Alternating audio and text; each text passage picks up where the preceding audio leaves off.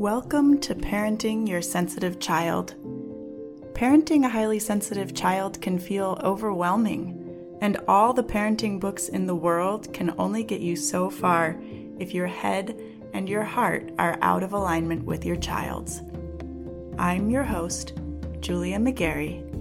Let's create a new parenting paradigm.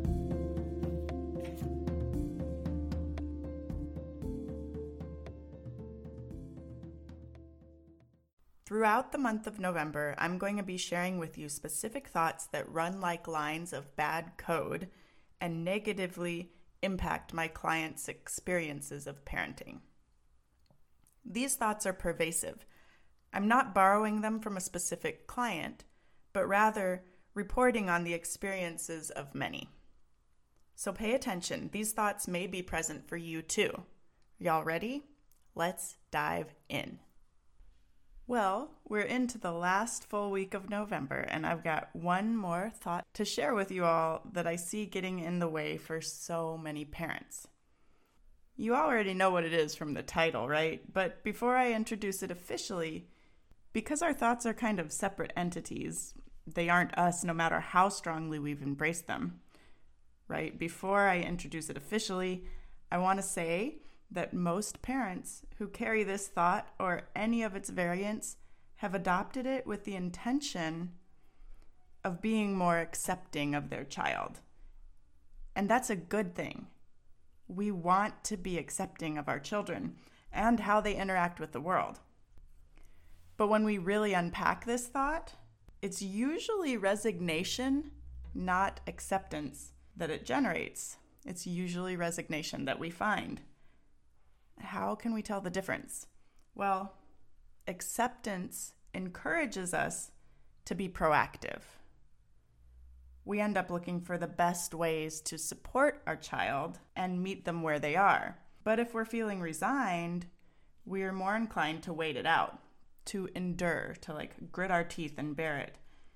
And that's okay, but it's not actually in our kids' best interest or in our own best interest. Even if we're in the middle of something that will pass, even if it's true that it will pass, there are still opportunities to connect and to foster their growth. And we'll miss those opportunities if we're resigned and simply waiting. And for us, we are more likely to feel frustrated or helpless and more likely to become reactive if we're just gritting our teeth and trying to get through and looking for a light at the end of the tunnel, right? So are you ready for the official introduction? The thought we're looking at this week is this is just a phase. And before we move on and dive deeper, it's worth noting that there are all sorts of variations on this thought, like they're just being a 3-year-old, or it's the terrible twos. Anything that leads you to think they will outgrow it and you just have to wait. There's also a sibling thought worth noting, and that's this is just the way they are. Now, if you hear any of these thoughts and you know already that the effect for you is acceptance, like they make you feel warm inside and they make you feel more loving towards your kid, more willing to help, more connected, that's great. Everyone's brain works differently. And the main takeaway here is that you want to be operating from acceptance, not resignation or hopelessness or any collection of not so useful emotions that these thoughts sometimes often generate for parents. Okay? Now, if you heard those thoughts and felt a little bit of a sinking feeling, or maybe you know these come up for you and they're paired with disappointment, and you know that's not what you want to be operating from, then the question is, how do you shift it? I'm going to give you a few thoughts to try on. And my very favorite one is, they are really working on leveling up right now.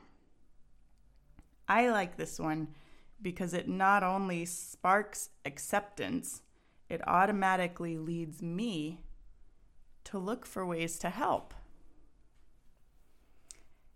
And if you're not in the habit of looking for ways to help, another good reframe that'll help guide you towards helping them rather than just letting it go is they're really working hard on something. And even if I can't decipher what that is, I can help them find their way through. This one is great because it reinforces that you don't have to know exactly what to say. And in reality, they might not need you to say anything. It's enough just to hold up a light for them. And I want to close with that image. This is a short but sweet episode, but there's a lot in here, so you can go back and re-listen if you want to. And I just want to close with an image that you can carry with you. Okay, so take a minute to imagine your child's journey through childhood as a network of underground tunnels. All right, they're born with a lantern, so it's not too scary for them, but they need their lantern to light the way forward, to see where they're going, to figure out what step is next, right? And you can walk this path with them, and from time to time, the way forward is blocked by some sort of puzzle that they have to solve. And sometimes the puzzle is so complicated that they need both hands to be able to solve it. So they have to set their lantern down. You, as a parent, cannot solve these puzzles for them.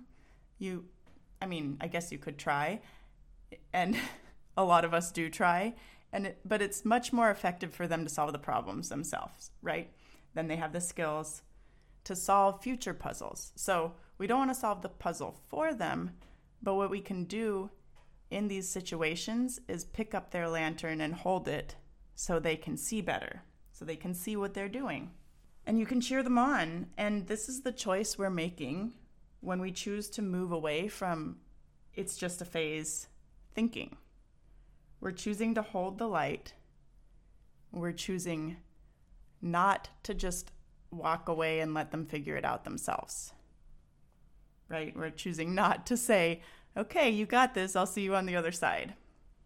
I hope that I've given you something to think about this week. I hope that if you are heading into a break from school, as a lot of us here in the US are, that you have a nice, relaxing time with your family. And I will catch you in the next episode. Listen, if you are enjoying this podcast, I'd appreciate it if you'd take a few minutes to leave a review. It'll help other parents find the podcast, and more importantly, it'll help more grown-ups see their kids' sensitivity as the strength it truly is.